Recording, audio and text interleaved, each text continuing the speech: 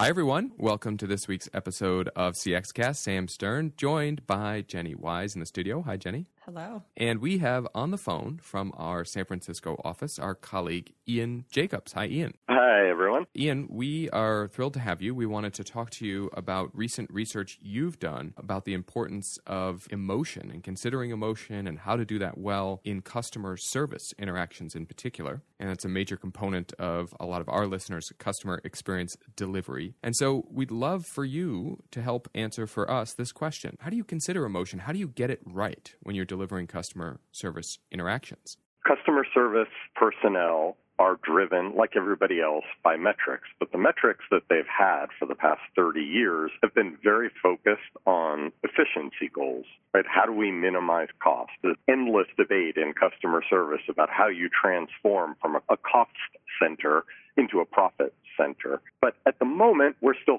stuck in that cost center approach. So it's hard to consider any element of customer experience when all you're focused on is cost. And Forrester research, not just for customer service, but broadly in customer experience, shows that emotion is the biggest driver in a customer's perception of their experience with the brand. So obviously they're ignoring it, and they're ignoring maybe some of the other elements of customer experience in favor of efficiency. In a weird way, we could just say that the metrics have caused them to over-rotate into one of the three pillars of customer experience and kind of ignore the other two. So they're trying to make it easy. Is that what you're saying? They're trying to make it efficient from a brand's point of view. Actually, the ease is something new. In the last 5 years, we've started to hear conversations in contact centers around the world around customer effort scores and how to measure customer effort, bringing in, for example, journey mapping exercises to try and understand where there are points of friction and try and overcome those. And those things obviously contribute to the emotional perception from the customer, but they are not the entirety of what drives emotional reactions in customers. So actually, it's been much more around things like, can we reduce the handle time, making it shorter for every interaction, which in some interactions is great emotionally, right? If all I want to know is if Kohl's has a particular blouse in stock, I want that interaction to take 4 seconds or less. But if I'm working with my financial services institution to put together like a package of mutual funds to make sure that my family is taken care of for the future, the emotionally appropriate amount of time for that conversation could be a half hour. So if you're trying to minimize the amount of time that I'm on the phone with your personnel, you're going to cause frustration. So that over-rotation on efficiency pays off occasionally in terms of emotion, but often it ends up being an impediment. Right. And I guess it really depends also on context in which the person is calling, and you just gave two great examples. So am I calling because I want this to be a Q&A experience, just tell me the answer, I just want a fact? Or am I calling because I want to really talk over something and make sure that the call was thorough and that I was heard and I was understood, in which case that does lead to completely different user context and needs, and thus would have to lead to different metrics. Absolutely. And actually, the problem is even more acute than that because the customer service organizations are throwing every form of automation they can think of at customer service interactions, again, to drive efficiency. But that has kind of a perverse outcome, which is that all the simple things, all those kind of Q&A type interactions that you were talking about start to get automated, and so that all you're left with when you're dealing with human beings are issues that either are very complex and therefore potentially subject to frustration, right? It felt like I was pulling teeth to do this, or things that are emotionally fraught, like my example of ensuring my family's financial future, right? Or healthcare issues, right? So things like conversational AI are actually just exacerbating the need to focus on emotion in service. And yes, we do need to change the metric mix, as it were, to recognize the need for efficiency where appropriate, but then think about emotion where it is actually the dominant thing that you need to instill in your customers or get your customers to feel the right things about you and about the interaction that they just had. I really like that angle because usually when we do talk about automation, we talk about, well, how do we make sure that that's going to be human enough and supportive enough? But it's actually just showing that the person and human interactions that you're going to have are going to be even more emotionally heightened now. So that there's this increased need, especially today, to make sure that you're responding to that appropriately. I think it's a really nice argument that this is a moment for the pattern interruption. If we've always been trying to make the call center more efficient, we have to stop now in terms of at least the human part of the call center, because the automation is still going that direction, right? Taking more stuff off of the human's plates. All that's left is stuff that is not something where efficiency is the right goal. It's not like we don't have models for this in customer service, although commerce often is the driver for throwing out average handle time as the key metric for customer care. In customer service, Zappos, they're the avatar of interesting approaches to customer care. But one of the things that they've long since done is thrown out that old rule book. And of course, they measure the handle time of calls. You wouldn't know that they had a call that lasted more than 10 hours if they weren't measuring it. But they're not measuring agent performance based on that, right? It's interesting from a system point of view and figuring out what resources are required to know about how long calls take, but they're not giving incentives to agents to keep the calls short. Again, from their point of view, that's a commerce-related issue. The more time you spend with a customer, the more loyalty you have, the more ability you have to upsell and cross-sell them and so on. But again, we all talk about Zappos in the service world as like the best thing in the world. So why aren't we thinking about, what they're doing as a way to say, maybe this is a good way to approach imbuing the kind of emotions that we want into these experiences. That's fascinating that we hear companies talk about Zappos constantly, but they're not copying the call center model that they have. So we mentioned, of course, there's the opportunity to automate some customer service interactions. Maybe that gives human agents more time to be more emotionally responsive. How should brands approach this? And how much of it is technology driven versus sort of other factors to help? Well, there's certainly training and customer service process design elements that would help quite a lot. Right now, agents are scored typically on like a quality scorecard. There's somebody who listens to phone calls or reads chats and says, there are 4 here, there are 6 there. And there's often an empathy score, something like agent empathy, but there's not a lot of detail beyond that. Was the agent empathetic? No. Okay, now what? It's kind of like NPS on its own. It's not that actionable. My point here is that you could take this in a different direction before you even bring technology into the mix. An example that I use in that research that Sam referenced, I think is really illustrative of how smart brands can rethink the emotional component of customer care. So this is DBS Bank. It's an Asian bank in Singapore, India, and Indonesia at the moment. And they did an analysis of the frequent kind of calls that they get. They're a credit card issuer, and people often call in because they lost their card or the card was stolen. And that's just a really common call type. In the past, because they had efficiency metrics, they had designed their service process around efficiently getting you a replacement call. But then during internal discussions, somebody said, people don't actually lose their credit card all that often in a vacuum. It's often their purse or their wallet that's been stolen or lost. It's like a much more traumatic thing than just our little component of it. And so they decided to rejigger their service process to focus on that much more traumatic experience that the customer is actually going through. If in fact the wallet or purse was stolen, they actually make sure the customer is safe, both physically and mentally. Do you need to go to the police? Have you reported this to the police? And they have resources to help connect you. And then they take care of replacing your credit card efficiently. But they also have resources available to the agent to now provide customers with information about how to replace their driver's license or, frankly, competitors' credit cards, anything else that might be part of the theft of that entire wallet or purse, right? They're trying to address the more emotional component rather than thinking about it simply in designing an efficient process. And there's no technology involved in that except maybe changing the scripts that the agents have a little bit and providing agents lists of things that they can look up. So you can think about this in terms of technology, but it helps, I think, to just apply human thinking to the problem and recognize that the moments that customers are having where they need customer care are often part of a broader issue that they're having in their life. You raise a really important point. You wouldn't want to add technology to something that's not working well. Get the process right, get the context for the agents right so that they have at hand information that helps them be human, recognize the broader context of when you lost a credit card, you likely lost all these other things. But once you've done that, how does technology help and what technology helps with this? The best investment area that you could target is conversational analytics, trying to understand what's going on during the course of an interaction by actually analyzing what's going on during the course of an interaction. Right? Everything that we've done in the past, like that empathy score, is after the interaction, you're then trying to train the agent to get it right next time. But why aren't we trying to interject this intelligence during the course of the interaction when it might actually make a difference? So speech and text analytics, conversational analytics, I think, are the real key here. There are tools that, for example, look at the prosody of a call, so not the meaning of my words, but the way that I'm saying them, my tone,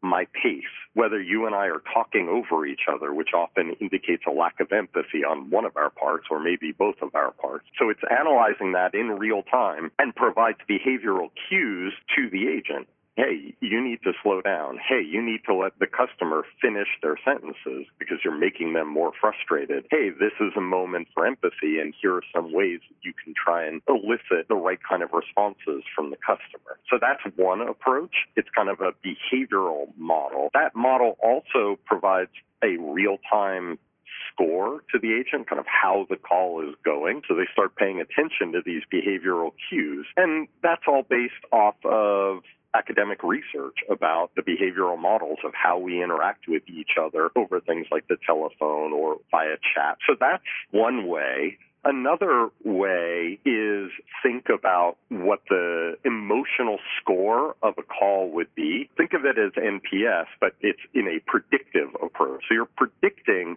what the customer's experience would be. And, you can see companies doing this now. So in the report I mentioned Progressive, the large insurer, they have a traditional voice of the customer program and they do NPS surveys, but it's on a really small subset of customers, as is typical. But they are working with a technology partner to listen to every call and creating a predicted NPS for every call by using, whatever they pulled out of the call recordings. And they're using that in two different ways. They use it to do what we said before, to drive agent training, but also to change the routing of future calls. So for calls that we think are going to be like this, we know that this agent has a good emotional connection with customers who are upset because they lost their credit card, and they handle those calls well, or whatever it is, right? So that predicted NPS is now driving better connections between the customers and the agents. And then the final way is predictive routing, and it's kind of ingenious. There's a technology out there that takes all of your call recordings and creates conversational and behavioral models for every customer. How do you like to communicate? Then it does the same thing for all of your agents. And then it tries to match those patterns, the linguistic patterns they use. And they're using this not to say, you have to communicate just like me. It's sort of complementary. For this type of interaction, maybe you're somebody who is just the facts, and therefore I'm somebody who cuts to the chase and I'm blunt, and that works. But for that other type of call, it's a different set of behavioral profiles that are going to make a complementary match and therefore drive a good emotional experience. So there's the during the call, there's the before the call to make the call right, and then there's all the things that you can do after the call to drive better agent training. And all of that's done through conversational analytics. That's great. This may be a compound question. You had mentioned the idea of metrics or maybe holding them to this emotional or empathy score, the customer service reps. And what I'm beginning to think about is, when you look at emerging technologies, sometimes they can be immature, right, or an imperfect science. And so, for example, when I think about that voice analytics measuring sort of the empathy and giving cues to the agent to be more empathetic in that moment, maybe that agent is talking in a somewhat robotic manner, which triggered the algorithm, but they're doing that because the customer is talking in a robotic manner. And so they're trying to mimic them, which actually helps to build that connection. And so I feel like there are still these human interactions and capabilities and cues that humans take that algorithms may not be ready for or queuing into. And so I'm just curious to hear your take on that. Are there any sort of shortcomings of the technologies that companies should be aware of before they say, hey, let's augment all of our agents with this algorithm and make this their metric? So I have two answers to that. One, this idea of trying to match people with complementary communication styles before the call even starts would in some way alleviate the problem that you identified. But it is possible that in that moment I am deviating from my typical communication style and I'm acting robotic because I just got mugged, for example, right? And you're in shock. But you have to think, is that a corner case or is that like the norm? And I'm going to guess it's the corner case. So combining these methods and having something for before, during, and after the call, I think is probably the best approach. The one shortcoming that I would caution people to really think about is when you're providing behavioral cues through some kind of AI-driven algorithm, you are also still dealing with technology systems and communication systems, so there is some latency and lag. So you're providing a behavioral cue to something that happened a second and a half ago.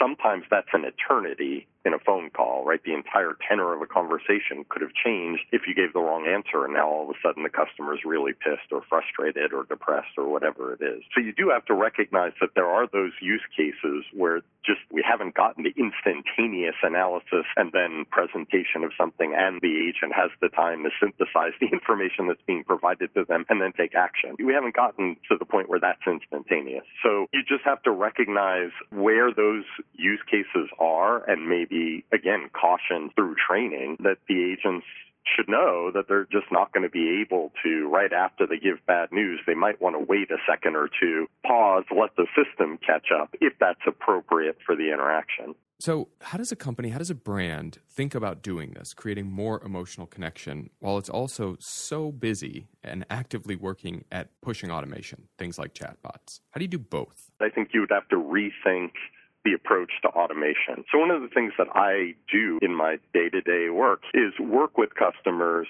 who are thinking about deploying some kind of conversational AI for customer care. It's like 80% of my customer conversations, I joke that chatbots ate my life, right? Like that's what I do. So, but most of those brands are thinking about deploying those things externally, meaning customer facing. But we've just been talking about ways to use technology to augment the performance of agents around emotion. You can use that conversational AI to augment their performance around getting the facts right, being able to understand issues that they hadn't been totally trained with yet, or at least to provide the right responses for issues they hadn't been trained with yet. And you can drive the same sort of efficiency there as you would by automating the customer-facing interactions. And what I mean by that is if you take 3% or 20% of your incoming interactions and automate them, obviously there's some cost savings. But if you augment your agent's performance with the technology and use these kind of AI systems and potentially incorporate the methods that we talked about before, maybe you're shaving a minute and a half off of the phone calls where you can shave a minute and a half off of, and you're going to end up with that same cost savings that you would if you were deflecting 20% of your incoming interactions to automation. So starting those AI and conversational AI efforts internally first allows you to build the same kind of tools that we're talking about into the same sort of system that provides answers to agents. So if you're already focused on the agent-facing tools, there's no reason not to also incorporate this emotional component. So from my point of view, that's the easiest way. Just put the mirror to your thinking and say, okay, well, we want to deal with chatbots, but we want to actually focus on our agents, not our customers first. That's great. I think that's a really nice recommendation to companies to get it right before it goes out to customers and help agents, right? So that agents see that there's benefit from the automation to them. I think that the three categories of ways that the technology can help, I'm really excited about that because it gets people feedback about their performance and guidance in jobs that we've been crying out for this. You know, and what you said about the empathy score, that someone evaluates one or two of your calls and it's like, but I did dozens and dozens of calls. Where's the feedback on the rest? And this is this opportunity to sort of give you more feedback, more immediate feedback, you know, more guidance. I think this is a really empowering thing if done with the right intent for employees at companies. That part of it I'm really excited about, and I'm excited that you've laid that out really clearly in this report. So thank you for doing that. Of course, agents have a tough job. We need to make it easier for them, make them feel more empowered, but also give them constant coaching. Right, exactly. All right, well, listeners, thank you for joining us. The report that we've been talking about with Ian is Use Emotion to Beat Customer Service Stagnation, and he's got some great case studies and technology examples in there, but non-technology examples too about how you can do this. So have a look, and we'll talk to you all on next week's CX Cast. Bye for now.